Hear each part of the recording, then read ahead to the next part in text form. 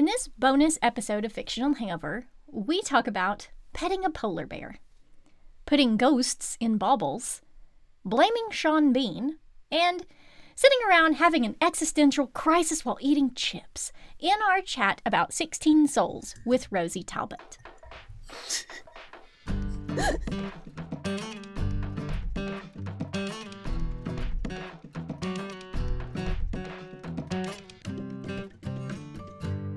Hey everybody, welcome to Fictional Hangover, a podcast about young adult and new adult and sometimes other books, series, authors, voice actors, and illustrators that is full of spoilers. I'm Amanda. And I'm Claire. And today we're going to talk to Rosie Talbot, author of 16 Souls. I'm so excited she came back. Yay! Parsnips. Is that your safe word? It is. That is my safe word. It is. Oh my gosh. Okay. Claire. Yes. Is it time? Is it finally time? It's time. It's time. Pew, pew, pew, pew, pew, pew, pew. Pew, pew, pew. Would you rather? Woo. Hooray. This is, kind of a surprise, not for us, but for listeners, because we didn't tell everyone ahead of time this time that we were going to be joined in this episode by author Rosie Talbot. Yay! Oh, hello, friends. Yay! Hello. Yay! We're so You're excited. Back. You You're are back. back. Yay! And it was only a little while ago, so, it mustn't have been too traumatic. Not at all. It was only a couple of weeks, and it's wonderful to see your joyful faces and hear your joyful dulcet tones. And none of us are dressed scarily this time, so... This is what Amanda actually sounds like. Yeah, I don't have big giant teeth that I'm lisping around this time. I fully failed on the costume, so I'm very sorry. No, It's okay. Fine. It's okay. You'll have plenty more opportunities. Like Wednesday Addams says, psychopaths walk amongst us and look the same as us. So it's fine. Wise words. Very wise words. Exactly. Yes. Exactly.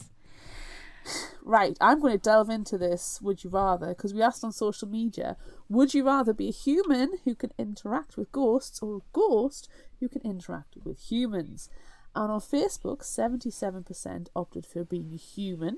On Instagram, 54% said human. With 46 ghosts, that's very close. And on TikTok, 68% are going to be humans who interact with ghosts. So everyone wants to be like mouth breathers. I'm Brie shocked. I'm a little shocked as well, but hey, let's get some comments to see if it'll help us with our decisions, because I haven't decided yet. Brie on Facebook said, a ghost who can interact with humans gets up to more mischief and fun. Also horrifying implications, but depends on the personality and unfinished business. Colin on Facebook says, I think I'd have to go with human who can interact with ghosts, thank you. As the question says, ignoring the inevitable death angle, I've got a feeling that interacting with humans as a ghost would just lead to a lot of screaming and unhelpful running about. At least being a human, I could get used to the spookenings and then get on with serious business of helping the unquiet dead resolve their unfinished business and pass. On to the sweet ever after. That, and mess with people with my ghost buddies, because let's face it, it's what the point in having ghost buddies is if you can't fuck with the normies. As a side note, normies tried to autocorrect to Mormons, which I think says a lot about the Apple iPhone, to be honest.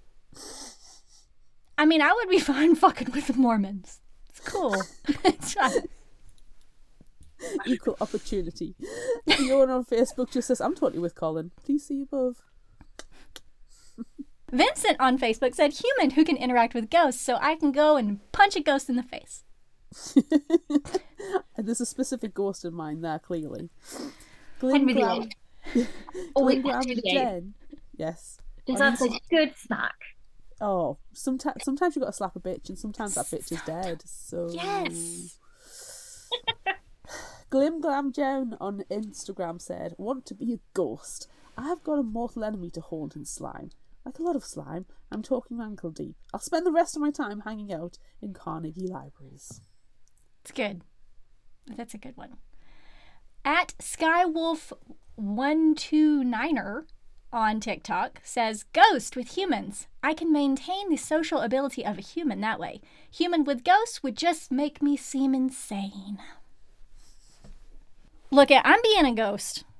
You're like, I'm in. Ghost, let's do it.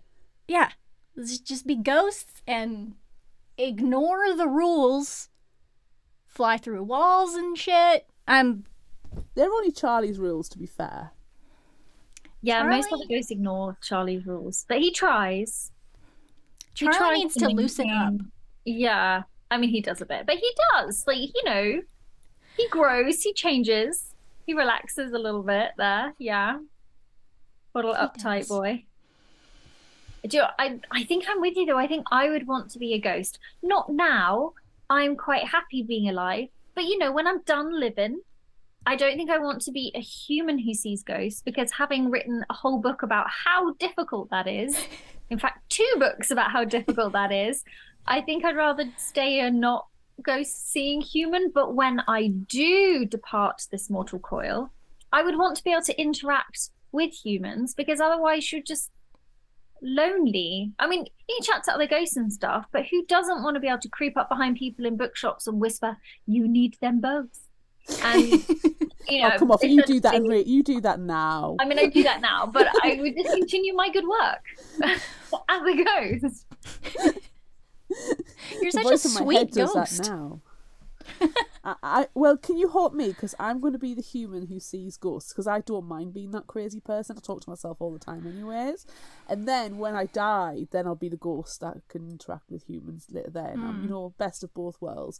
But, you know, I might as well make some kind of cool television career out of it as well. Like, not Derek Acorah, because he was, you know, R.I.P. Derek Acorah, a complete fake. I don't know if you know who Derek Acorah is, Amanda. He was like one of those psychic mediums who does the ghost hunting programs, but he got found out to be a complete fraud. Oh. And I did see him live once, and it was absolute rubbish. It was complete. He got nothing right. And he was changing his story halfway through to fit the narrative of the person he's talking to. Complete fake. No. But this means I could be like a genuine person and not do the whole psychic medium of, oh, your granny's here and she's got good messages for you. I'm gonna go to castles and spooky places and go and, you know, maybe I'll get off Team Skeptic. I might be Team Believer at that point. Oh. Can we be your sidekicks? Of course. Yay, Frightener style sidekicks. You know, I will be the Michael J. Fox. You can be, you know, the groovy disco guy or the sheriff. The hanging judge, sorry. Okay. I like it. I think that sounds like a really good idea. Cool. Okay, next question. Would you rather be a free ghost, a tethered ghost, or a looped ghost? Oh, you wouldn't want to be looped, would you? No. I want to be looped because it's the scariest one. Yeah, but for you. For me, it would suck. But if anybody really falls into it, it would be scary. Then, I mean, then you get friends forever. Right? Right? I love that your face lit up. You're like, yeah, right. This is my friends. Come on, come on. They can never leave me. Mwahaha. I mean, I'm don't set ghost traps to make friends. Because I'm gonna go for free ghost, because I don't see why you would want to be any other kind of ghost other than a free soul to go wherever you like and do whatever you want. I mean, because you're still without a body, so you can't really interact with anything that isn't a seer or anybody that isn't a seer. But hey, you could go traveling, free cinema tickets for life. Exactly. You know, you could go on the rides at Disney World, because do not ask me how the world building thing works where you would be able to go on a Disney ride, but I decided that you would, because they can get into cars, and when the car moves, they move. Do we know why? No, we don't. No, we don't. We don't question. So I feel like if they got on a roller coaster, it would just go. It'd be fine. They could go on the roller coaster. Yeah. So you just have like free cinema tickets, free access to theme parks. You know, you just hang out with your ghost friend. It'd be great. And you won't have to worry about anything like, you know, you could go to Antarctica, go and see the penguins. You don't have to worry about, you know, survival. Cold? You don't need to eat. You don't need to sleep. No. Go and pet a polar bear without the fear. You could pet a polar bear. Could the polar bear feel it?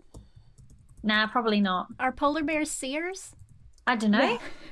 It depends. It depends Some of if them. they've had the double. If somebody's died for them at the same time, doesn't it? I would love to be like, you know what? I've thought about this, and in my iceberg world building, I have all the answers. But I tell you what, the iceberg in my case is a lie. I make up the world things that I need to tell the story. So I don't know if polar bears can see the dead. I feel like at least one of them can, but he's a bit weird. Yeah. I feel like we just need to write it in. It's canon now.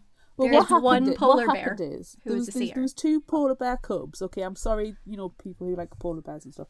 But there's 2 polar bear cubs, right? And polar bear daddies don't like cubs. And unfortunately, this polar bear daddy, knocked them around a little bit because polar bear daddies can be jerks. And one of them, it was a bit of a Heather Charlie kind of style, gave life for the other to live. And now that baby polar bear grew up to be a big polar bear and is a seer polar bear. You've got to find that polar bear. I feel a bit sad for that polar bear though, because I bet that polar bear is constantly hunting seals they think are there, but actually isn't there. They're just seeing ghosts of seals. Oh no. But then has a seal sidekick who actually tells them who the real seals are. I'm like, yeah, that guy's a jerk. He owes me 50 quid. Get him. We don't trust that one, then. Betraying his own kind to the polar bears. Don't trust that one. Beware of orcas. You can go out searching for the orcas and be like, don't go on that ice shelf. There's orcas underneath and they're going to try and tip it over because orcas are jerks. Why is everybody in the sea a jerk? That polar bear's a jerk. Seal's a jerk. I think dolphins are jerks. Otters love turtles. Sea turtles. Yeah, no turtles are jerk. It's just existing. They're just floating around there. Yeah. Swimming away. And it's only the daddy polar bear who's a jerk. The mammy polar bears are lovely. Really nurtures them, supports them. Okay. Until they're an adult and then goes, you're on your nature. What? I've been watching Attenborough documentaries. Let's move on to the next question. Would you rather sneak into the cemetery chapel or eavesdrop in York Minster? York Minster's huge and very echoey. Do you know, I feel like it has more escape routes though, so I would go for eavesdropping in York Minster. Because I think it would be easier to escape from if you were caught, whereas the cemetery chapel, there's only one way out. And also, bodies, ew. I mean, there's bodies in both of them. I've got a cemetery near where I live and there's a chapel in it. And I drove past it today and I was looking at it, as I always do, pondering how you break into this thing. I'm not going to. But after reading the book, I was like, there's only one entrance and one exit, and it's a little rundown. Could I sneak into that? No, because the driveway leads straight up to it, so it's just full frontal, visible from the road. I mean, I think part of the thing of sneaking in is pretending like you have every right to be there. Don't act sneaky. Don't sneak. You just got to walk up to the door and knock on the gatehouse and be like, hey, do you guys have the key? I lost the key and I need to get in and Jim's going to be so upset with me. Can I borrow your spare key? And I'll bring it back in 10 minutes. And then they'll be like, oh, who are you? And you're like, Sandra, Sandra from the holiday club thing. And I've just got to go in and do some cleaning because they're bringing that weird ghost tour around later. And you just, make it up and then they'll give you the key and then you go snoop and then you bring it back and you're like, thanks, you guys are a lifesaver. And it's all fun. Sneak with confidence. I like it. Sneak with confidence. That was amazing. I am going to sneak in the cemetery chapel and I'm going to do it the wrong way because I need to carry a crowbar with me. And we talked about this in the live with your story, undoing a belt and putting a tool in the belt and then belting it back up. Yes. And that almost happened here. I mean, he carried the crowbar himself. But he carries it himself. It is not it's not what I would call a moment. But it made me think about that, and I was like, yeah, okay, so that's what I'm doing. I'm going to crowbar myself into the cemetery chapel. Smooth moves. Okay. Yeah. I'm going to eavesdrop in York Minster. Yeah. Yeah, eavesdrop with me. We'll take snacks. It'll be great. Yeah. We'll distract the guard. It'll be easy enough. Yeah, great. There'll be a gaggle of nuns walk by or something. I don't know. I love a nun. Love a gaggle of nuns. Actually, what is the collective noun for a nun? That's a very good question. That is a good question. We love collective nouns. Is the collective noun for a nun different than the collective noun for a monk? Yeah. It's a convent or a sisterhood. Boring. Yeah, convent. It's boring. Yeah. And monks. Or you can describe the monks or nuns interchangeably as a collective of as a congregation. I think it's got congregations for like the lay folks. Yeah, they're the ones who, gather to meet them. An abbey of monks. An abbey of monks. I mean, that makes sense. They need a better collective noun. That's disappointing. Yeah. A creep of nuns. A float of nuns. You're turning them all into ghosts. That's because every time you see nuns on TV, they always just kind of float along really creepily. They do. They sort of hover. Except the really like cool ones who skip and stuff. And the ones who are in Sister Act. Yeah. There is a convent in the city I'm in. I could go and ask them. There is a monk abbey, whatever, just down the road from me. I'll go in there and talk to them. You go and ask the nuns. I'll go and talk to the nuns. I'll take them up on their offer for the cup of tea 30 years later. Yes. Good. Okay. Would you rather keep a big, important, life-altering secret from your friends or your parents? It does depend on the secret, though, doesn't it? It does. That's hard, though, because I wouldn't want to keep anything from my parents. It would be very unnecessary. My parents are pretty relaxed people. They're very chill. And I think if I was like, yeah, so I can see the dead, they'd be like, that's nice, dear. They'd have questions, but I don't think they'd be bothered. And I don't think my friends would be either, but it depends. It depends on the secret. But I wouldn't want to have to lie to anyone, really. You gotta lie to someone. I know. Oh, I don't know. Okay, but actually, really what I have to decide is, are my parents going to listen to this? And therefore, I get away with saying, sorry, Mum and Dad, but depending on the secret, maybe I'd hide it from you because it's fewer people. It's only 2 people instead of like all my friends. But then if it was a life-changing thing that was like bad or I was ashamed of or difficult, then I'd be more likely to want to tell my parents. So it's a hard one. I'm trying to think of the secret. And the easiest one is to go that I can see ghosts. And like, if I told my mum, she'd be like, yeah, it's on brand. And if I told my friends, they'd probably say the same thing, actually. I'm going to say friends just because I do go ghost hunting with a couple of them fairly on the regs. And it means that if I can see the ghosts and they don't know it, I can mess with them. Did you want to withhold that information so that you could play practical jokes? Respect. Yes, yeah, I like. Yeah, I'm doing it for the lols. Doing it for the lols. Always for the lols. Always for the lols. Such a good answer. I was thinking like more deeply about it, I think, than doing it for the lols. Like, I feel like if I had a big life-altering secret, the people closest to me would probably know or like have figured it out. So if neither one of, my parents or my friends knew, like, they suck. So then I hate everyone. And I'm just going to keep secrets from everyone for the rest of my life. And then I'm going to turn into like a grizzled specter when I die and haunt everybody. And it's going to be horrible because nobody knows the truth. Well, I would counteract that though, because you do have a lot of online friends. And if we don't see you day to day in your normal interactions, it's difficult to know what would be out of the norm, and therefore this big secret. That's true. It's online friends. They might not see you in a way that allows. They only see more of what you want them to see. You can curate it. Harder. I'm just defending myself here, by the way. Because you don't know my life-altering secret. I hate you, Claire. I'm gonna haunt you now. Why? Well, let us know if you're gonna haunt us, like at the cat lawn. Yeah, sure. Okay. Yeah. Will do. Cool.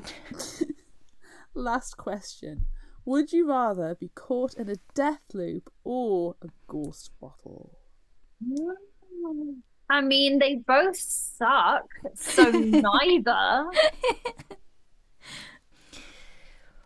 I wonder if you could be like rattle your own ghost bottle enough that you fall over and smash it. Okay, let's think about this logically. Okay, so if you're trapped in a ghost bottle, you're essentially in a death loop. You're in a contained death loop, being manipulated by somebody who wants to like tap your essence, which is extra bad. So at least if you're in a regular ghost loop out there on the street, you might have a seer stumble upon you with the secret knowledge of how to release you, and you have the potential of becoming a tethered or free ghost. Whereas if you're in a bottle trap being held by an occultist, you're just in trouble. You're just in big, big trouble, and you probably aren't going to survive in any capacity too much longer. So I'm going to go for death loop. Nice. My only problem is I really want poltergeist powers. I know, that's what I was going to say. Like, I want to be a poltergeist, so shove me in a bottle. I want to be a poltergeist. I want to be a poltergeist. Right, so the origin story is me as a seer finds the ghost bottle, smashes it, and you get your poltergeist powers and then become a ghost buddy. Is that how we're linking all these Would You Rathers together? Yes. Cool. So yeah, so essentially you only want to be in the ghost bottle if somebody is going to smash it for you so you can be free. But then you only get poltergeist powers for a limited amount of time, so you might need to be with somebody who can put you back in a different bottle to recharge. Well, it's fine, because if I'm a seer, then I know how, or will learn how to put you back into the bottle. Yeah. I'm just gonna be like the small version of this huge war-ending weapon that we're creating. I'll be the prototype. Rather than ghost bottles, could you have ghost Tupperware?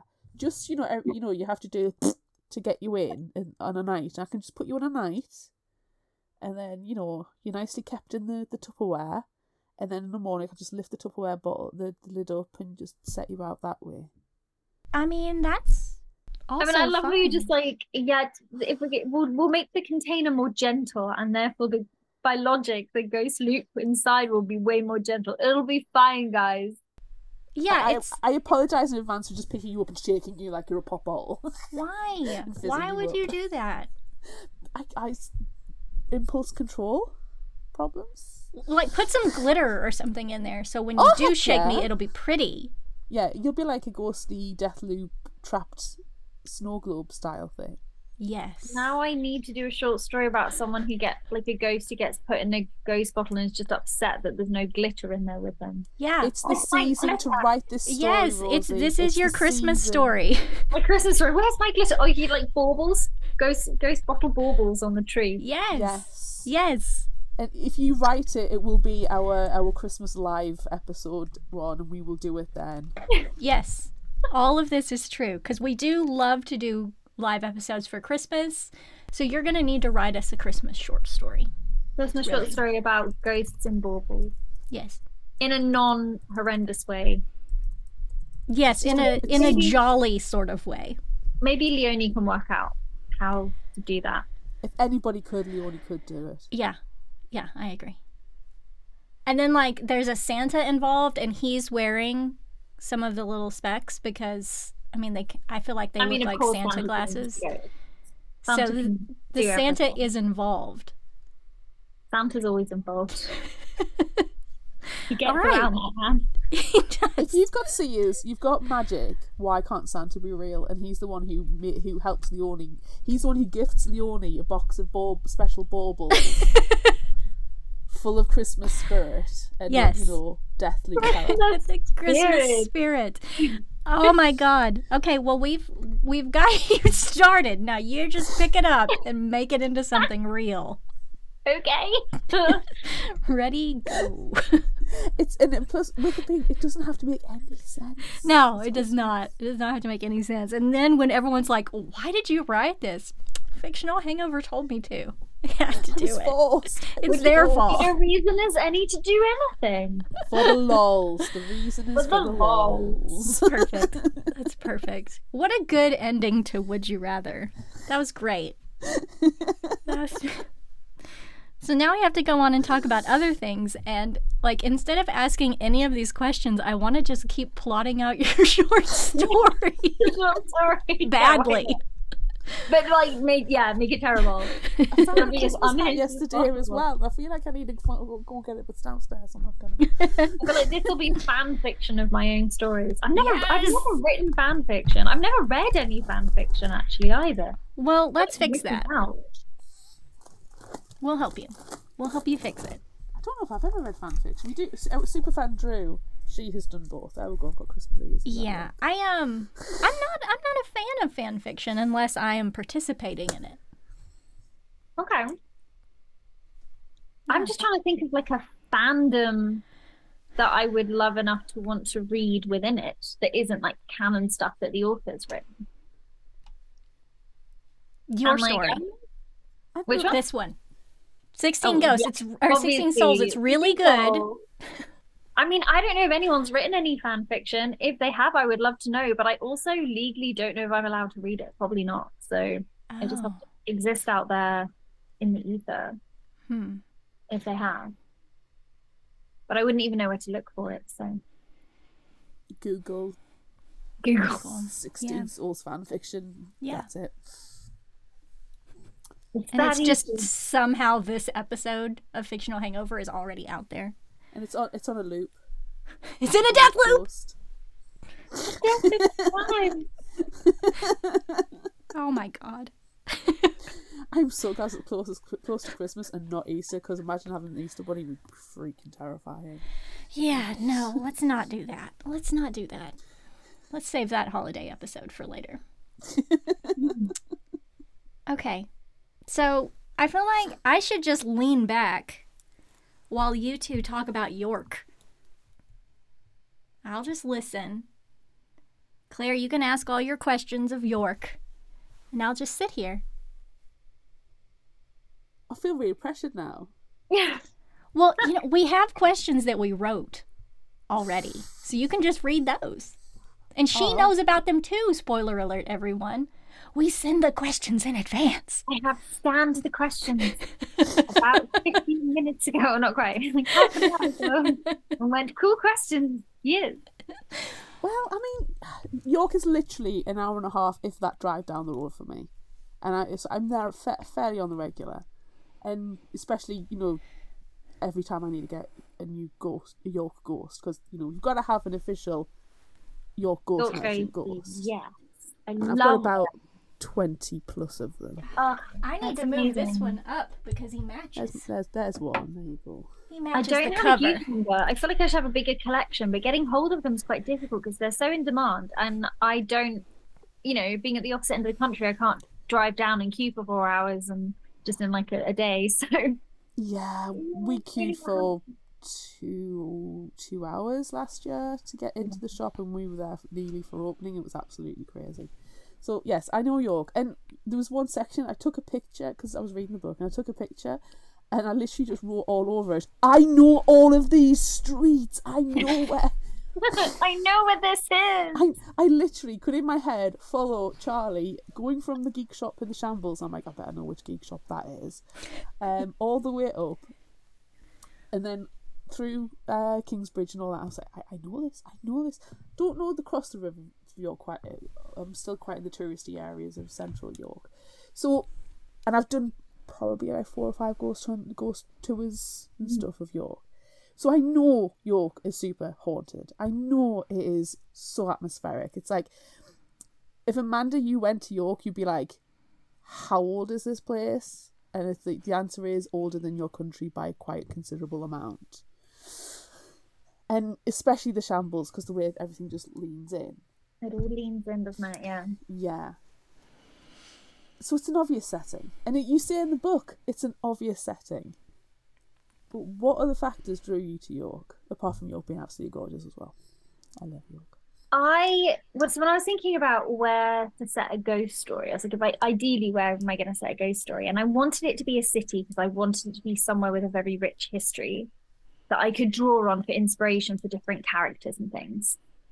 And, I thought, well, London, that's near me. I know London quite well. But every contemporary paranormal story is set in London. I mean, not everyone, but it's a very common setting.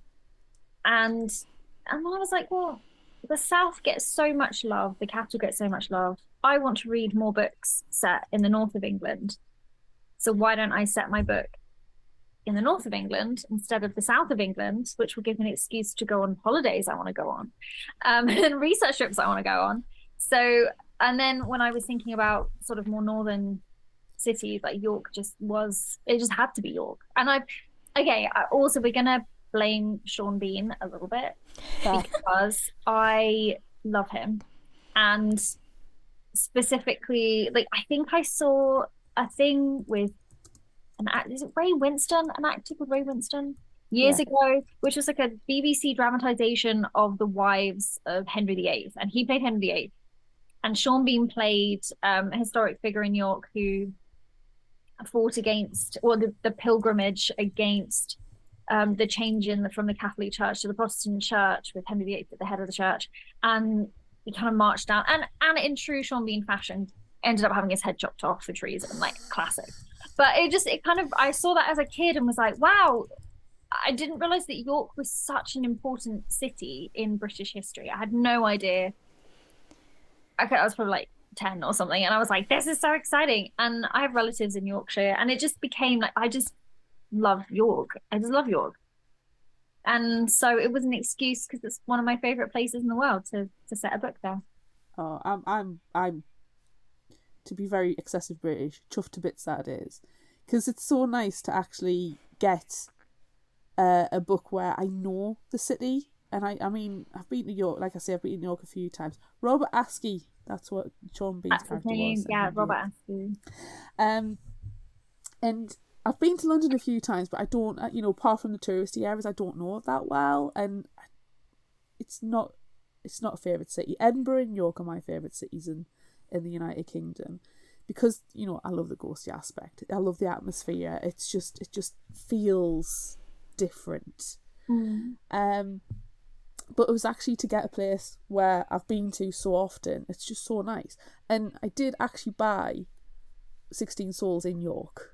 Oh, yay! And on my Instagram, I took pictures of 16 Souls in York. I took it on a tour and took it into the York Ghost Merch. And when I bought Amanda one of the ghosts that's on her shelf, I haven't taken 12 Bones yet, because I haven't been since it's published. But next time I go to York, I am actually going to take 12 Bones and take it on a tour as well, because it needs to go to York. Yes, please, it does. It needs to go home. So they're going to go on a book tour.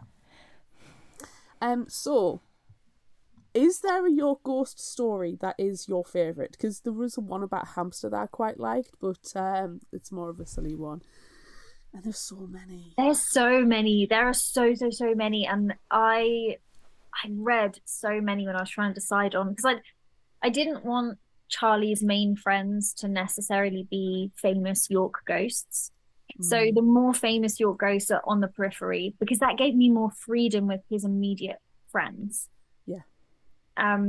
So I kind of used the stories. We've got Jeff Monroe, the Canadian Airman. We have like Mad Alice. And do you know what? I think Mad Alice might be one of my favorite stories, because it's this idea, and like every good ghost story, it's a proper story, because as far as I'm aware, somebody did try and research. So the story is that Mad Alice lived on this lane, and she had a very violent husband, and she essentially murdered him and then was convicted, but not of murder. She was basically executed for going insane, which is, the least of the things that women were executed for, or even committed to asylums for back in the day. Sometimes women were committed to an asylum because their husband decided to leave. Just that, and they were like, oh, we should put them in the asylum. That'll be good for their mental health. Excessive reading was one of the ones. Excessive reading. Yes. People get thrown in for all sorts of ridiculous things.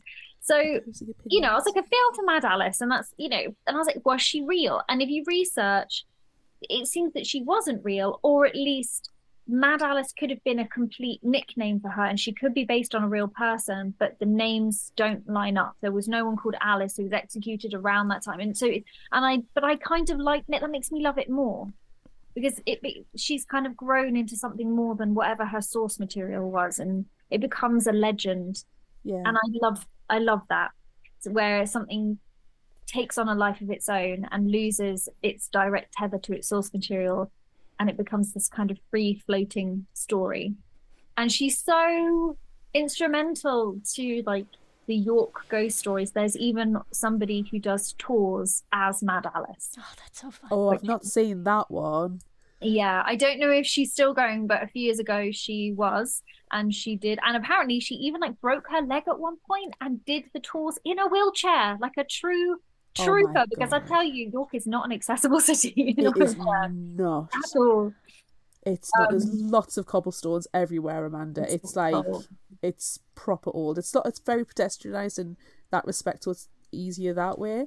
It doesn't stop some people, but it's not an accessible city like at all. Everything's got steps up to it, or like just the cobbles everywhere, and yeah, like a lot of really, like Edinburgh's the same. Like a lot of older cities, just not accessibility friendly. So My knees are aching thinking about it. Actually.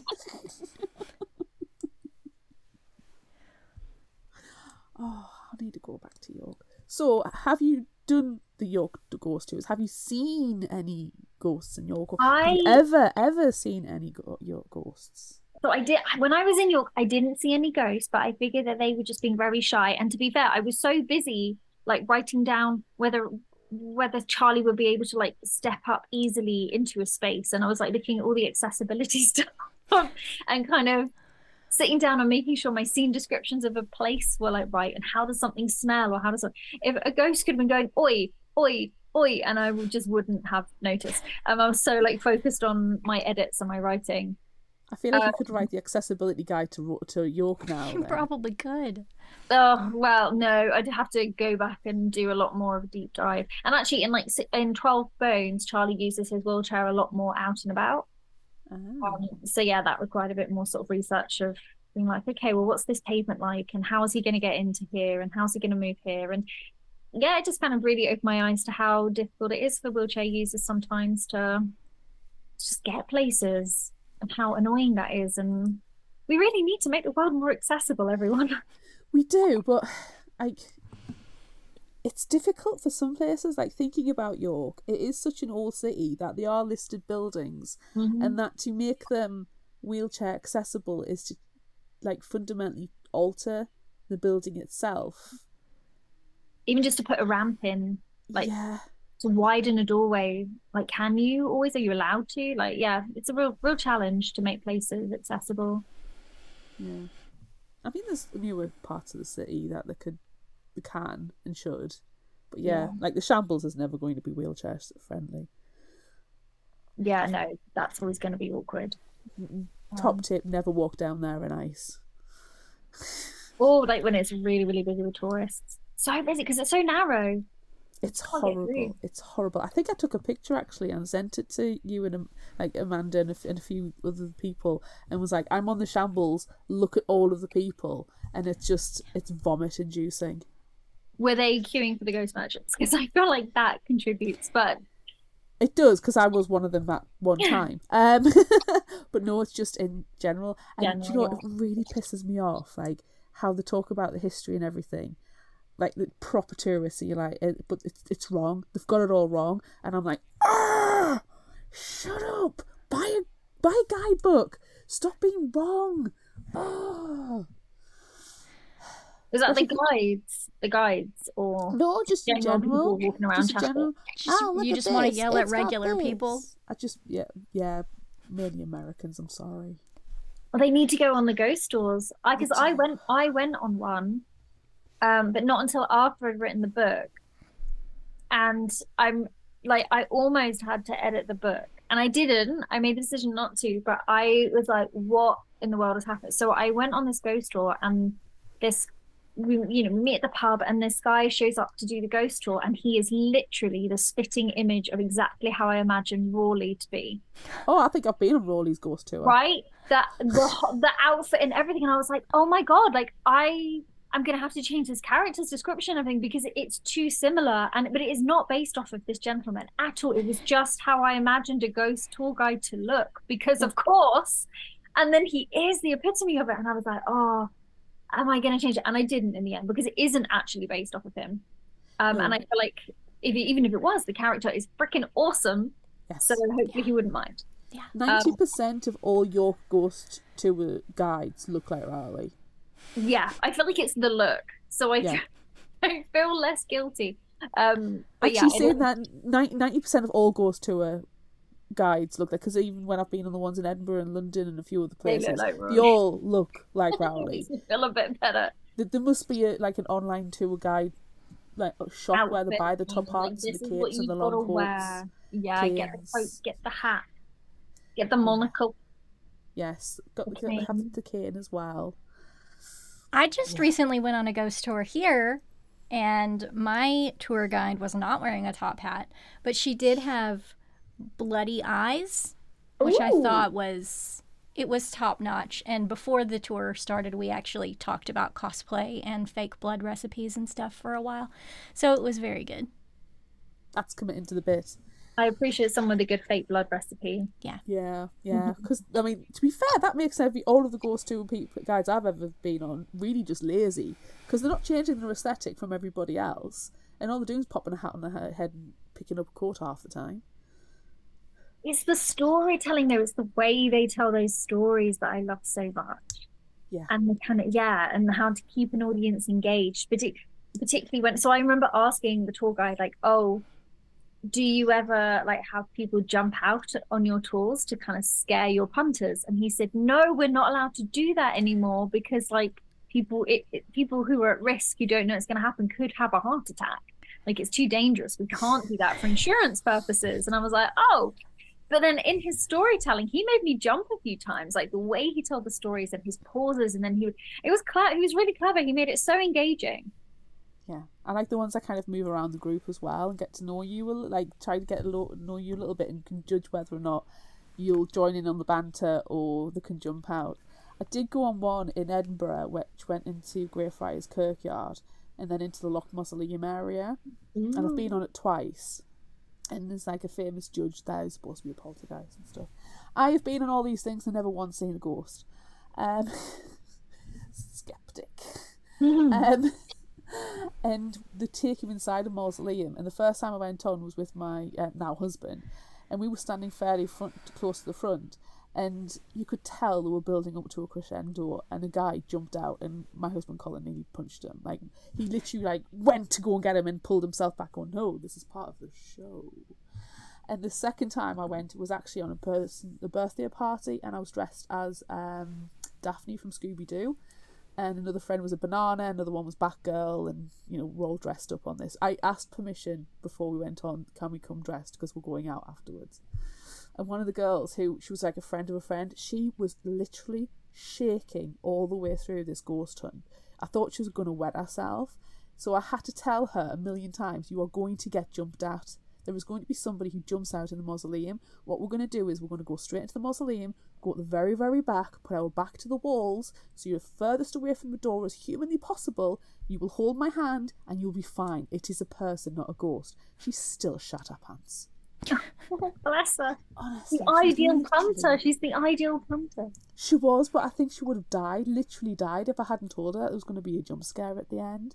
And we were talking to the guy, and he said he loves it because the reactions that he gets, and he has been punched a few times. I bet he has. Yeah, I've got friends who do. There's a place near us that does like Halloween events and mazes and stuff, like scare mazes, which is really fun. And we go every year, and it's great. But I've got friends who kind of work there at Halloween, and it's a rite of passage to get punched in the face. That's a rite of passage, even though very much the rules are you don't touch the actors, they don't touch you. But the accidents happen, you know, somebody's really scared and they lash out in the wrong direction, or they're trained to kind of dart in, scare you, and then remove themselves very quickly. But if they misjudge and they remove themselves in the direction you jump in, you're going to collide. So that's never happened to me, but I've had friends that have been smacked in the face, and they like go into the break room like, guys, I got punched in the face, and everyone cheers, and it's like, it's part of the job. But did you get punched, Amanda, when you did it last year? Because you did a haunted house thing. No, I did not get punched, but I did want to punch one of the people who was also doing, like, that kid who followed everyone around with that foot.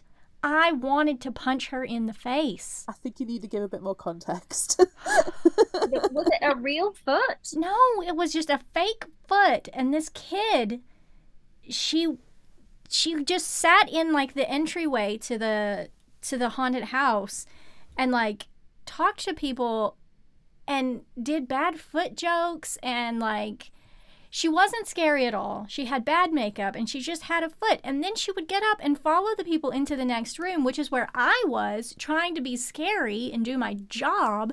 And she's just like, hey, you want to give my foot a high five? And like holding this foot around. Like, and here I am in the corner. Yeah, she was working there. Okay, I was like, is this just someone who had too much spare time on their hands? No, she worked there. Okay. No, she worked there, and that was what she decided she was going to do with her time in the maze. And here I am, like, full-on demon makeup and in a room, sharing a room with a nun who's also haunted, and like, she ruined it. She ruined it with her foot that she just carried around. I and wish she was you'd just taken wearing the foot and punched her with it. I wanted to. Sometimes you gotta smack a bitch with a foot. Smack a bitch with a foot. I really wanted to. She ruined it for a lot of people. It was a shame. You do really well in like York dungeons or London dungeons and stuff where they just play act all the time and cool makeup. That's what I would love to do that. I like to be scary, not a foot carrier. Yes. I think it would be fun. I like to tell people on the tube that I'm a ghost or a time traveler because I'm not dressed like that now, but when my normal everyday going out of the house clothes, which are just sort of Victorian clothing, people come up to me all the time and are like, oh, are you in something? Is this what's going on? And I just like to look at them and go, you can see me? And just go off. Maybe it's this why you might not. This is why you've never seen a ghost, because you're pretending to be one. So an actual ghost doesn't acknowledge you in the appropriate way. They just think, oh, it's just another ghosty. Well, maybe I'm a seer and I don't realize it, and I've spoken to ghosts loads, but I just think that they're normal, real people. Yeah, maybe. Because for me, it wouldn't be any different. And people look at me strangely because of the way I dress. So if people were looking at me strangely for talking to somebody who wasn't there, I honestly would just think it's because I've got long skirts on. It's amazing. I'm just that weirdo on the tube who asks people what the third favourite dinosaur is. Oh no, but that's a very important question. I like to be that creep. Oh, see, I'm the person who gives out random compliments. Oh my gosh, I love your socks. They're so great. And they're like, I'm not wearing socks. Yeah. I like to give random compliments. Always give out compliments. Yeah, sending out random compliments is a lovely thing to do. Yeah. Coming from the girl in the, black lipstick and shirt with a raccoon and a possum eating trash. It's a really good compliment.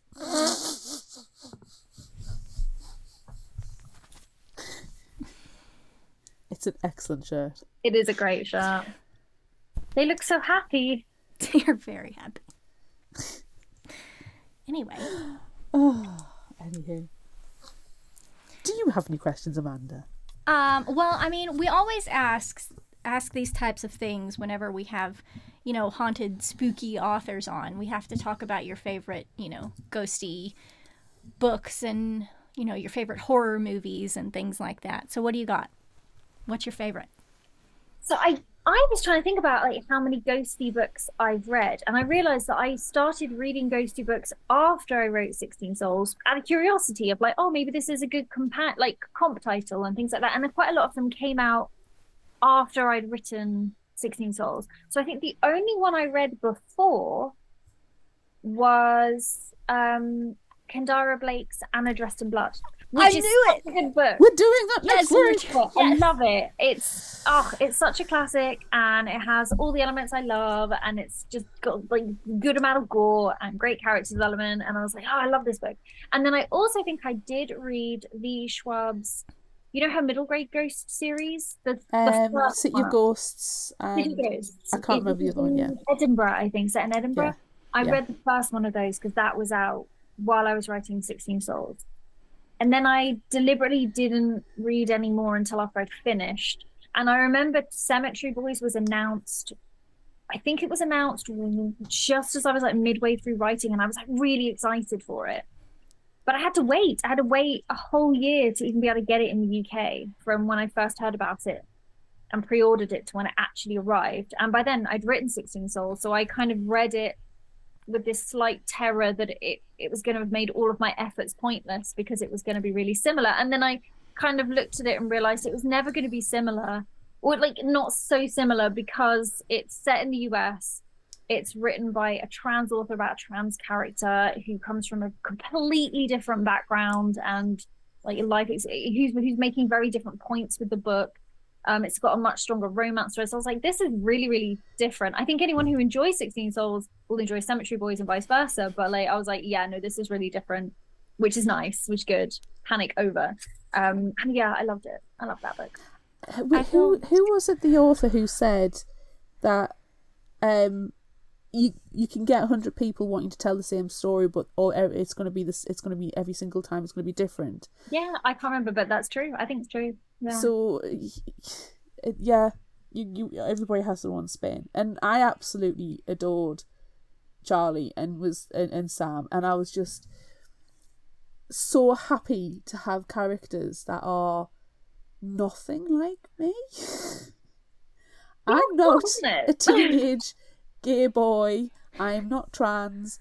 I am not either of these people, but freaking hell, I'm invested in their story and I want to read more about them. Yeah. And when they finally kissed, oh my god, I think right? Oh my gosh. We both went, yes! At last! The world cheers. Well done, lads. Finally got there. All that angst.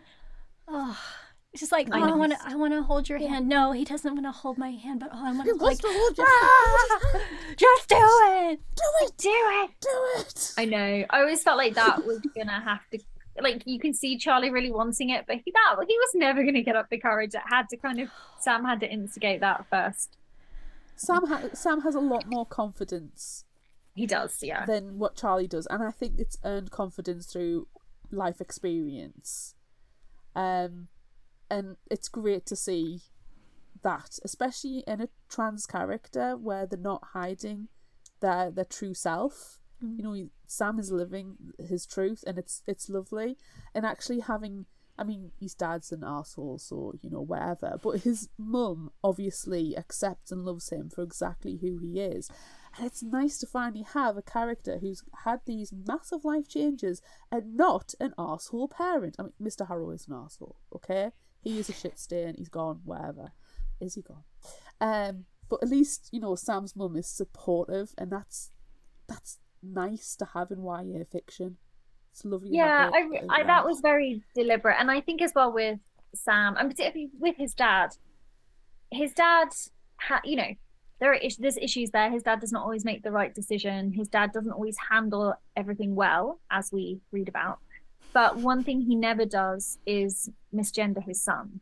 No. He never deadnames his son. I was worried when Charlie went into their house for the first time, and I was like, oh, he's going to be shitty. Oh, he's going to be shitty. And then he wasn't, except for he is constantly shitty. He is kind of shitty, different reasons. For different reasons. And I mean, that was also very deliberate. Like, no matter how bad the parents get, or no matter how evil the bad guys and the villains get, they never deadname or misgender Sam, and they never will. That's not my style, and I don't think trans readers need that. I think they get it, and yeah, maybe I'm a little bit making a point as well.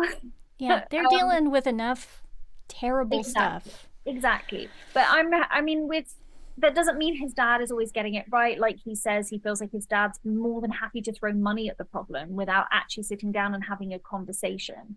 He's like, yeah, you'll pay for me to have treatment and, you know, transition in a way that so many kids out there don't get a chance to do, either because they don't have access, or it's going to take years on the NHS, or they don't have supportive parents. So in many ways, Sam is so lucky because he has what so many trans teenagers, like absolutely long for, which is that chance to transition. But his dad fails to even sit down and go, how's it going? Are you okay? Like, actually have a personal conversation. And I just wanted to show that again, so you might get something that you really, really want, but that doesn't mean it solves everything, and it doesn't mean that heals that family relationship. And it's a complicated thing, and it's, you know, and people are nuanced. And just because Harrow is a good dad in some ways doesn't mean he's doing well in many, many other ways. He makes a lot of bad decisions. not trying to like justify Harrow's like emotional disconnection to Sam, but I wonder how much he had a relationship with his father, and does he know any better? That's how he thinks the dad is, emotionally disconnected from the child, and it's all about business and, you know, making a name and reputation. You know, is that the background that he's from? Whereas obviously Sam is emotionally awake, and we're in a very, you know, aware time. So I kind of would, and I'm not trying to justify Sam's father's, like, you know, personality, but I do wonder if that's just like how he was brought up. Is that, you know, you throw money at the problem? Yeah, I think that's that kind exactly of right. Like, I do think it's exactly right. Like, he comes from this old money where keeping that money going and sustaining that, and he feels he's doing the right things. He's providing for his family financially. It's about saving the company and making sure that his family is financially secure, as if that's the only thing that a father should have to deliver, rather than like the emotional support side of things, which I think is a generational issue for a lot of men.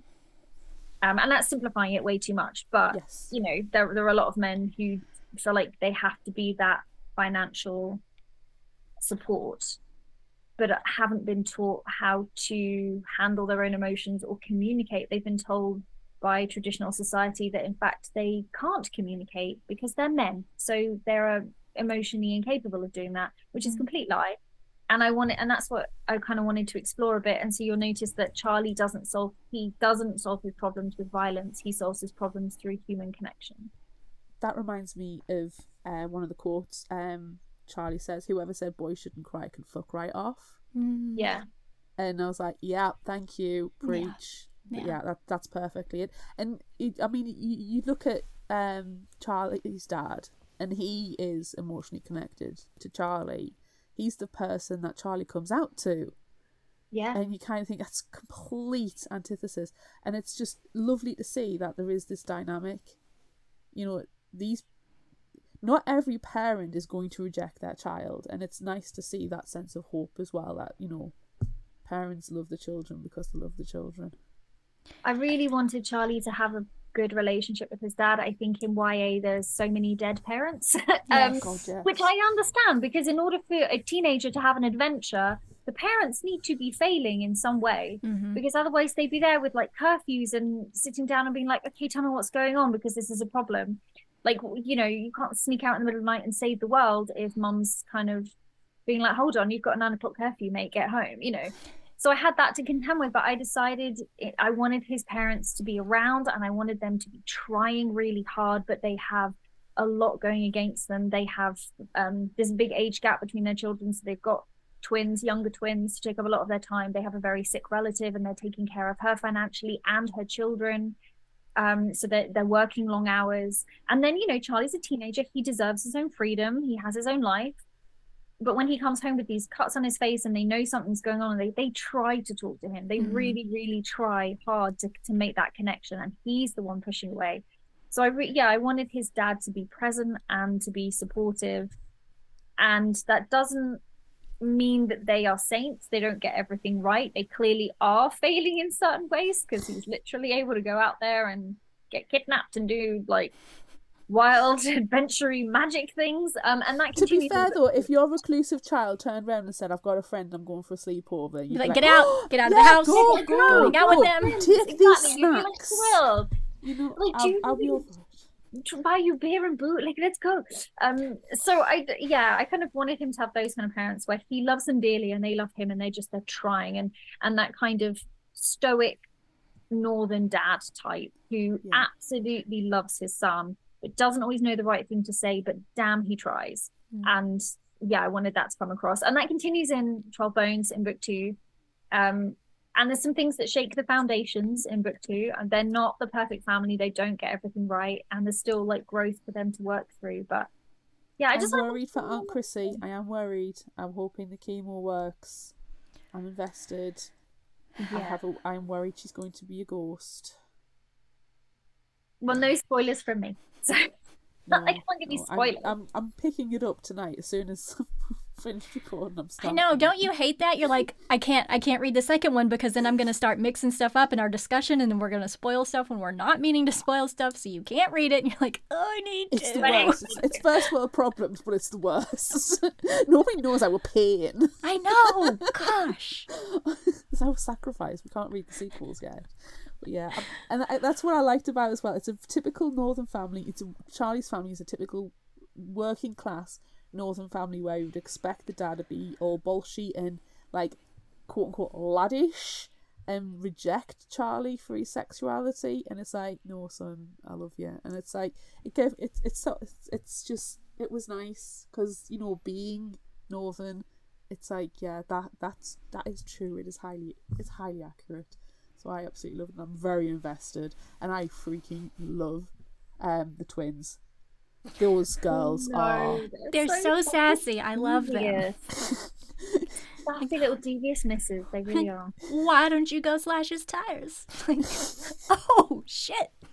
That's another short story. I need their misadventures. I would love to write. There's so much I want to do in this world. Like, so much I can play with, because it's just a vast world full of many, many people and many, many little story ideas. And I would love to do collections of short stories and novellas, and I want to do novella spin-off of Villiers and James's adventures. Yes. Oh please. My God. Yeah. Please. It wouldn't necessarily be technically YA because they are adult ghosts. Like, they are adult men. But they're dead. So there's hijinks, it's fine. But like, it will be the same world. So I don't know, maybe I'll get a chance to write. It feels like fan fiction of phone books, but yeah, I'd like to write those. And as you'll find at if the you end had of an anthology of fan fiction where people just wrote about the ghosts in your story and the misadventures that they got up to before meeting Charlie. Well, it's like, so 16 Souls and 12 Bones as a duology deal with big stuff. Like, potential city flattening, world ending, life changing, huge stuff.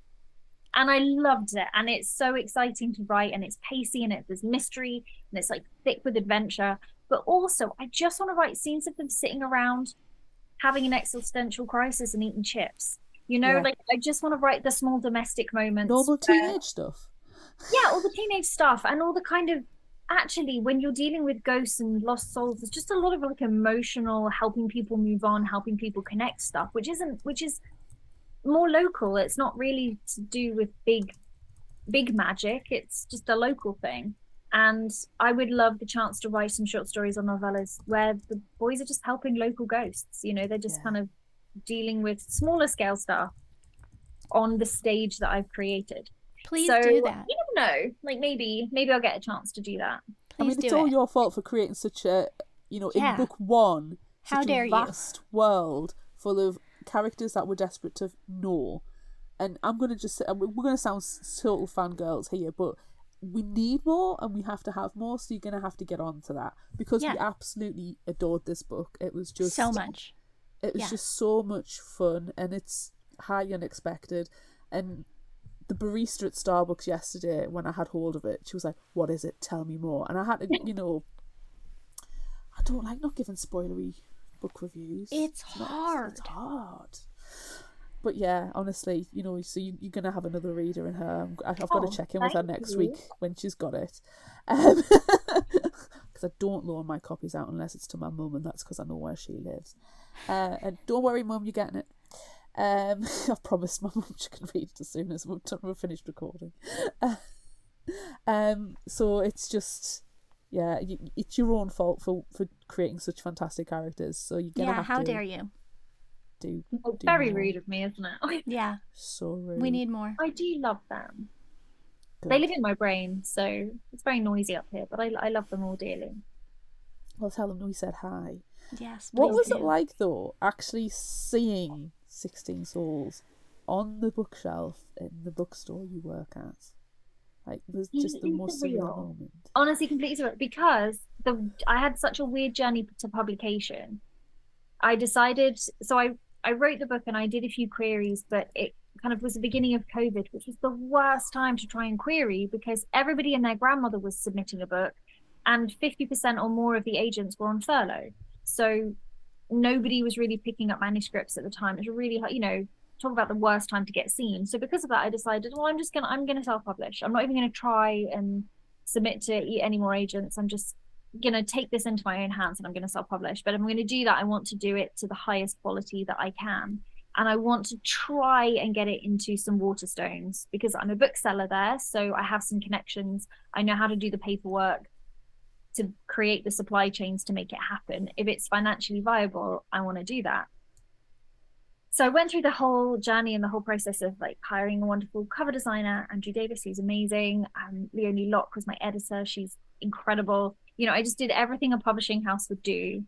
And then 6 weeks out from sort of publishing, Scholastic offered me a 2-book deal for 16 Souls and a sequel, which I ended up going for because, you know, having been that publishing house for a year, I had no chance to write because I was too busy doing all the other stuff and I really was gagging to write. And the idea of I could suddenly have a team of incredible professionals who know exactly what they're doing was like, yes, please, that'd be lovely. So I was very prepared to see my book out in the world. I'd literally been plotting it and planning it, and I knew it was guaranteed because I was going to do it myself. But to see it with the Waterstone sprayed edge as an exclusive edition, to like go to the factory and sign thousands of copies, to like have it featured, like not just have one copy on the shelf in Waterstones, have like a table, you know, just the level that Waterstones that has backed me is incredible, like out of this world. I never imagined that that would happen, and it means the world. It means so much. Excellent. I'm So so cool. glad that you've had that support as well from your employers. I mean, they are booksellers, but they don't necessarily have to do that. No, they don't. Like So, they don't have to do anything, and they're so incredibly supportive, and they're very proud of me and my books, and I'm proud to work with them. I have a great time at work. It's wonderful. Yeah. Everybody needs to check out your Instagram actually, because it's so fun when you post the reels from the stock room about Oh, yeah. customers. Well, what do I do on my lunch time? I film in the stock room. Do you have a haunted Waterstones, by the way? Because apparently Swansea is haunted, according to Catalyst. I've never experienced any ghostly phenomenon in our store, but the store has been in that location for like 15, 20 years or something. And our manager, she's been with the company since before it was even Waterstones. She's been there a long time. She knows the building very, very well. She's also quite superstitious. And so we have annual stock takes where we have to count and scan every single book in the entire shop. And it takes all night, and a whole team comes in to do it. And like, they have pizza, they get it done. You know, I rarely have to do it. I'm not an old seasoned person, so I get to go home. But Kylie, I think it was a number of years ago, and the stock take had taken that a little bit longer, and she lives quite far away, so she looked at her clock and realized that if she went home now, she would basically get home, sleep for maybe half an hour, and have to get up and come back in to open the shop the next day. So she decided that she would try and, like, we have a sofa upstairs. She was like, I can just nap on the sofa and, you know, keep going. So she the sofa at the time was near the horror section, so she said and it was dark, and she's already quite superstitious and quite nervous, and she lay down on the couch. She was like, okay, it's okay, you can do it, you can go to sleep. And then a book fell off the horror shelf, a book about ghosts, like just fell off the horror shelf, nothing touched it, like, and she went, absolutely not, and she went home. She drove all the way home. She didn't risk spending the night. She went all the way home and came back in the morning. Bless her. And the book was still on the floor because she isn't touching it. Yeah, so she didn't see anything, but she also was like, why would that book fall? There was no reason why that book would fall. It was like very random. So she swears that the shop is haunted, but I have never experienced anything myself. I'm very kind of not jaded about ghosts, but I sort of feel like if I saw a ghost, I'd be like, oh, hi. I don't know. I don't know if I'd be actively scared. I think I'm just very practical and feel like as I am corporeal, I'm tougher. I beat them. I have like a one-up on them. So, I feel like I'm stealing the poltergeist song. I'm like, come and get me. Did you just come out of a bottle? No. Come at me. He's like, come on, give it your best shot. You're going to go right through. You're incorporeal. It's amazing. I can imagine Ollie being a bit like that. Like, oh, he absolutely would be. But like fisticuffs. Come on. I loved it when he introduced himself as a sickly waif, by the way. Yeah. Holly Shuttleworth, sickly waif. Ollie, sickly wave. Don't worry, it's not contagious. Oh, is Dante based off a real pet, by the way? Dante was the name of my cousin's dog, and he was a collie.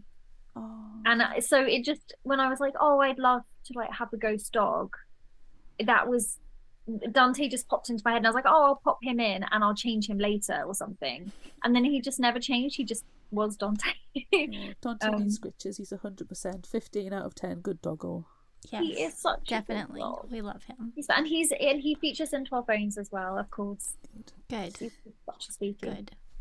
We talk about this in the main episode, and I did ask Amanda her thoughts, but bowler hat in with the nun, is it Jack the Ripper? It's not specifically, but not. It's kind of, I wanted to create a character that was based off of that kind of idea of Jack the Ripper without, Jack the Ripper is a London thing, not a York thing. So I didn't want, he isn't specifically supposed to be, but he's supposed to be reminiscent of Cool. Jack the Ripper. Like, he's supposed to feel like Jack the Ripper and feel like that scary and that vicious. Yeah, okay. We got our answer, Amanda. Good. Yeah. Nice. Good. Well, is there anything else that you are excited about that you can tell us? It doesn't have to be book related, but anything else going on? Because we've kept you longer than we said that we would. That's Sorry. what's exciting. Oh, I'm making a new outfit and it's bright red. Ooh. I know, it's going to be like a whole, I say Christmas outfit, but at the rate I'm sewing, it won't be ready for Christmas. But I need new clothes desperately, and because I hand sew my own clothes and they're all Victorian period clothing, it takes a while to make stuff. And I barely made anything this year, because this year I wrote a whole novel. I wrote 12 Bones, and I've just written a graphic novel called Phantom Hearts, which will be available. It's available for pre-order now. If anybody wants to pre-order it, you can. But it's coming out September next year. And that is it does feature ghosts, but it's a whole different world, and it's much more like a contemporary setting that happens to have ghosts, rather than being in a ghost adventure story in the way that 16 Souls and 12 Bones is. And it's about a girl whose father is a bus driver, and when the school bus he's driving crashes and kills 4 students, she starts seeing the ghosts of the dead students and teams up with them to uncover the reason behind the crash, because it looks like somebody sabotaged it in order to hide a dangerous secret. Oh, so yeah, we need that. Mystery, contemporary. It's all about like mental health and falling in love for the first time, and like unpicking secrets. It's amazing. So because I've written that this year as well, I have no clothes, so I'm going to be sewing my red dress, and then I'm just going to. It's bright red. It was supposed to be a more subtle, deep sort of blood cherry red. It is postbox red. It is just red. So yeah, I'm not being subtle. I'm excited. I want to see say it. living your best Mrs. Claus life, but I mean, yeah, I could put a little bit of a white fluff around the wrists and the collar for Christmas, I'm sure. But holly. Just make them like detachable. Oh, that's cute. I could do So you have like a ones. Yeah, you could have like a convertible dress. Little Christmas dress. That's cute. I like that. Mm-hmm. And then you could have hearts for Valentine's Day. Just swap it out. Swap it out for all the different holidays. Mm-hmm. All of the red themed holidays. Of which, I mean, I think almost all holidays can be made to be red, can they? At least in the kind of British calendar, British Christian calendar. So Easter, maybe that's the hardest one, but Halloween you can wear red. Yes. And then what other holidays do we have? Christmas. We don't have that many. We don't have that many. Christmas and Halloween. Halloween. Guy Fawkes? That's not a holiday. Guy Fawkes, is that? I mean, that's really dark, but I think red would be the color of choice. Yeah, at least you stand out in the dark. Yeah. When people who don't know what Guy Fawkes might ask for an explanation, I just feel like apologizing for the British sensibility of being like, yeah, we still burn this guy's effigy and celebrate his death hundreds of years later, like the weird, sick people that we are. That was King James's fault. I've watched Horrible Histories. They did a Guy Fawkes special, and that was King James's fault. He wanted to celebrate the fact that he survived the plot, and it's on the wrong date. It should be November 4th. I mean, I like that it's on the wrong day, but we've already established that I like it when things get separated from their truth and just sort of float off. I mean, to be fair, it was King James he who wrote the Witchfinder book, so It was, yeah. I mean, I'm currently reading The King's Assassin, which is a non-fiction book about the relationship between George Villiers and James I. Because in the back of my head, I'm like, oh, if I am going to write these spin-off stories, I need to know George Villiers in a lot more detail and his past in a lot more detail. And though I did do quite a bit of research for him, he is a side character. So I'm like, if he's going to be a main character, I need to know everything. And The King's Assassin details the idea that Villiers actually poisoned King James, which floated around at the time, but it was very quickly dropped. But this author, I'm afraid I can't remember their name, argues that they think it could possibly be true. That he did poison the king, which makes no sense because the king is literally his meal ticket. But I don't know, psychology. So I'm like, I'm invested. It's a really good non-fiction read. I'm having the best time, but I'm learning a lot about James the First as well. And that man had a lot of neuroses. He was had a lot of PTSD, very scary childhood. So doesn't become surprising considering the period of time and he the was family. He was crowned in his cradle. It was known as the Cradle King because he was literally king before he was even out of his cradle. And then there was kidnappings and assassination plots, and his entire childhood was being like shunted around by different nobles, very unstable, very traumatic. So an assassination plot, he saw assassins everywhere. He was very afraid. He didn't like blades, he didn't like weapons, he found them quite like terrifying. So yeah, I think an assassination plot like that, I think he would want to celebrate that he survived. That would be actually really important to him. So it makes a lot of sense with his psychology. Yeah. But that's why, and we still have it today. We still have Guy Fawkes Night. Yeah. Scare our pets every 5th of November. Oh, that's in July for us. We terrify the cats and dogs and horses and pigs and chickens. And ducks. Yes. And maybe even a goat. Maybe even a goat. Maybe. Okay. Where fantastic. can people find you? Do you have a newsletter? Do you have a website? Because people need to know to keep in touch and find out about all the pre-orders and niceness that comes out. Yeah, so I have a website. It's just my name, rosietalbot.co.uk. And on there, you can join my newsletter. And I am going to do a newsletter for November. I've been a bit rubbish about my newsletter recently, but I'm doing one. You need clothes, Rosie. I know, I do. You need clothes. I do need clothes. And I also have lots of free resources on there, like character artwork and maps and things, and book club resources if you happen to read 16 Souls for a book club. And I also am on social media as Mero Child, which is not a helpful username at all, but I'm stuck with it now. And I'm on Instagram and TikTok the most, but I do occasionally pop up on Twitter/X. Like, I will eventually check my messages, but DM me on the other platforms first. Yeah, I've been messaging you on TikTok. That's how we've connected both times, dragging you on the show. Like, hey, it is a pleasure to be on the show. Yay! Thanks for having me. Well, you've got to come back for 12 Bones and Phantom Hearts. So yeah, definitely. 100%. So you're stuck That'll with us be next year, though. You've got a little bit more time than about 5 minutes notice. That'll be next year. Next year. Well, I'm really excited for you to read 12 Bones, and please feel free to yell at me if required. It's a very emotional, and it's a ride. It's a roller coaster. Okay, we'll get ready for it. But does Charlie get his GCSEs? That's what I need to know. If you need to message me, you can. Oh my god. We will. I have a lot of people who are messaging me and be like, I'm on this chapter, I'm stressed. Can you tell me it's going to be okay? And I'm like, no, I can't. But carry on. I only need to know if Chrissy A dies and B haunts. It's a sub-question. And does he pass his GCSEs? And I'm genuinely stressed that Charlie needed to redo his GCSE resets. So these are not exactly spoilers. They're not spoilers, but neither of those questions are directly answered in the next book. You are going to have to hold on to your panic about those. Hold on for the short stories that she's inevitably going to have to write. Hold on to the next. I just need there'll be like a 2-page short story, and all it is Charlie going to get his GCSE results. That's all I need. It could be even a 1-pager. I'll do that for you. I'll write that. Thank you. I as an academic, I am genuinely stressed for him.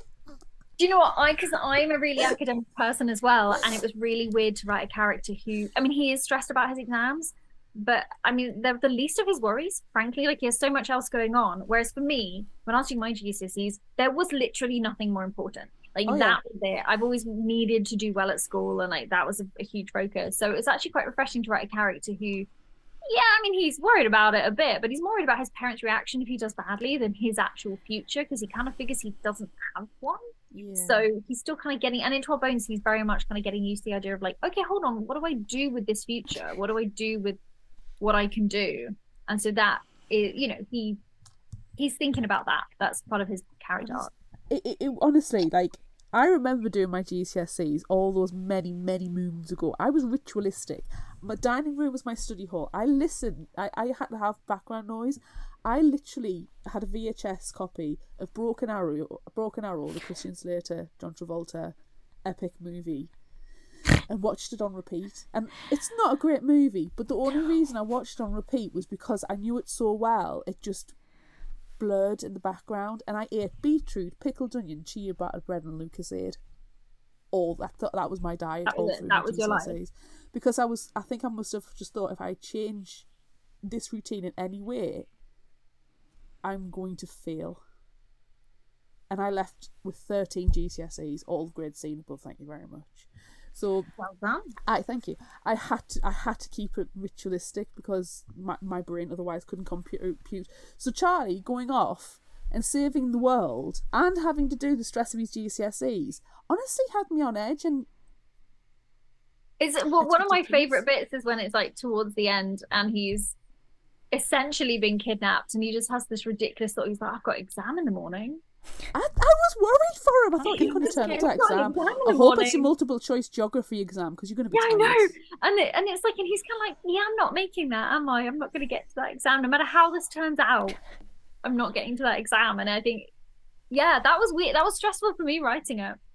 I was kind of glad he got hospitalised because at least then, you know, he had a legitimate doctor's note. Legitimate reason to be like, this is why I failed geography, even though it was more choice. Sorry, gas explosion, I have a doctor's note.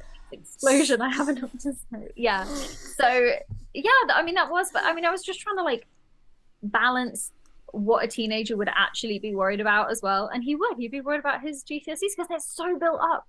It is so built up when you're doing your GCSEs. And little do you know, it's only the first of many exams in your life if you go down the academic route. At least when you get further on in the academic circles, you can avoid the courses that say exam and just go for the ones that say assignment or presentation. Unfortunately, I went to Oxford and they don't do very many assignments. It's mostly exam. Even in humanities.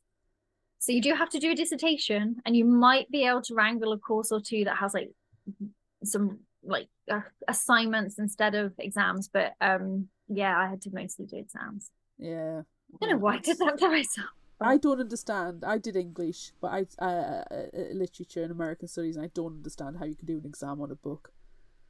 Like, still, yeah, like I did. Yeah, I had to do Gobbet exams, which is more like history style, which I loved. I loved the Gobbets. It's great. It's like little bite-sized chunks. You get a source image or a source text, and you have to write something about it. I'm like, this is amazing. I had great fun. And then, yeah, essay question exams. You get through, do three essays in 2 hours or something. Oh. No, dog. No, disgusting. Yes. Wow. Ugh. Right. Okay. I'll remain stressed about that. It's okay. I will answer. Now I know what answers you need. I can write you some short stories to tidy up the loose ends, because there will still be loose ends. It's a very big world, but I try and answer as many questions as I can. Thank you. I just see the FAQs on your website. Does Charlie pass his GCSEs? Wow. So. Some of them. Oh my goodness. Okay. Thank you very much for joining us. Thank you for having me. Thank you in the future. Craziness. Yes, and thank you in the future for coming back and joining us again, because we know it's going to happen. Of course, I will always come back. Yay. Good, because you're part of the Fictional Hangover family now, whether you like it or not. Yay. So that's it for this bonus episode of Fictional Hangover. I'm Amanda. And I'm Claire. Join us next time as we discuss Anna Dressed in Blood by and with Kendara Blake. Look out for our Would You Rather polls on social media. Don't forget about our book club and monthly challenges on Facebook. Be sure to visit our shop on Redbubble at fictionalhangover.redbubble.com for all your favorite Fictional Hangover themed merchandise. And become a patron of ours on Patreon at patreon.com/fictionalhangover. Until next time, remember, the only cure for a fictional hangover is another book.